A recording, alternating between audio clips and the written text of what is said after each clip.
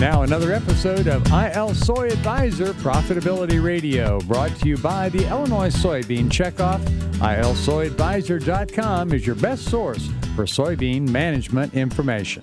Ladies and gentlemen, we've been talking with Lynn Rorscheib, at-large director, and she's the chairwoman of the Illinois Soybean Association. Lynn, we really appreciate you having the conversations about health care and health insurance. And once again, we talk a lot about soybean management, and the program that we've been talking about is the soybean profitability. In your mind, as chairwoman, and you've got a chance to talk with an awful lot of soybean growers across the state of Illinois and for the nation, for that matter, what's your opinion? Should farmers seek management expertise in managing the decisions when it comes to health care in general and the operation? Well, definitely. I mean, I think that farmers and soybean farmers in general, when they're looking at the aspect of health care and health insurance, for them to be able to get all of the different options available to them and to be able to have enough information so they can make the best choice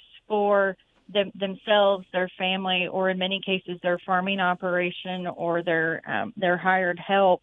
Family living expenses really they're not tax deductible for a farm business, but they have to be budgeted to sustain farm family living expenses. And family living expenses include things such as medical out-of-pocket costs, premiums for health, dental, or vision insurance. And I think if farmers or, anybody in general, the more information that they have, the better they're going to be able to make the best decision that's for their family. Very good. Lynn Rorscheib for the Illinois Soybean Association on Wixie Classic. And remember, soybean management pays. Visit ILSoyAdvisor.com for more recommendations. That's ILSoyAdvisor.com. Funded by your Soybean Checkoff.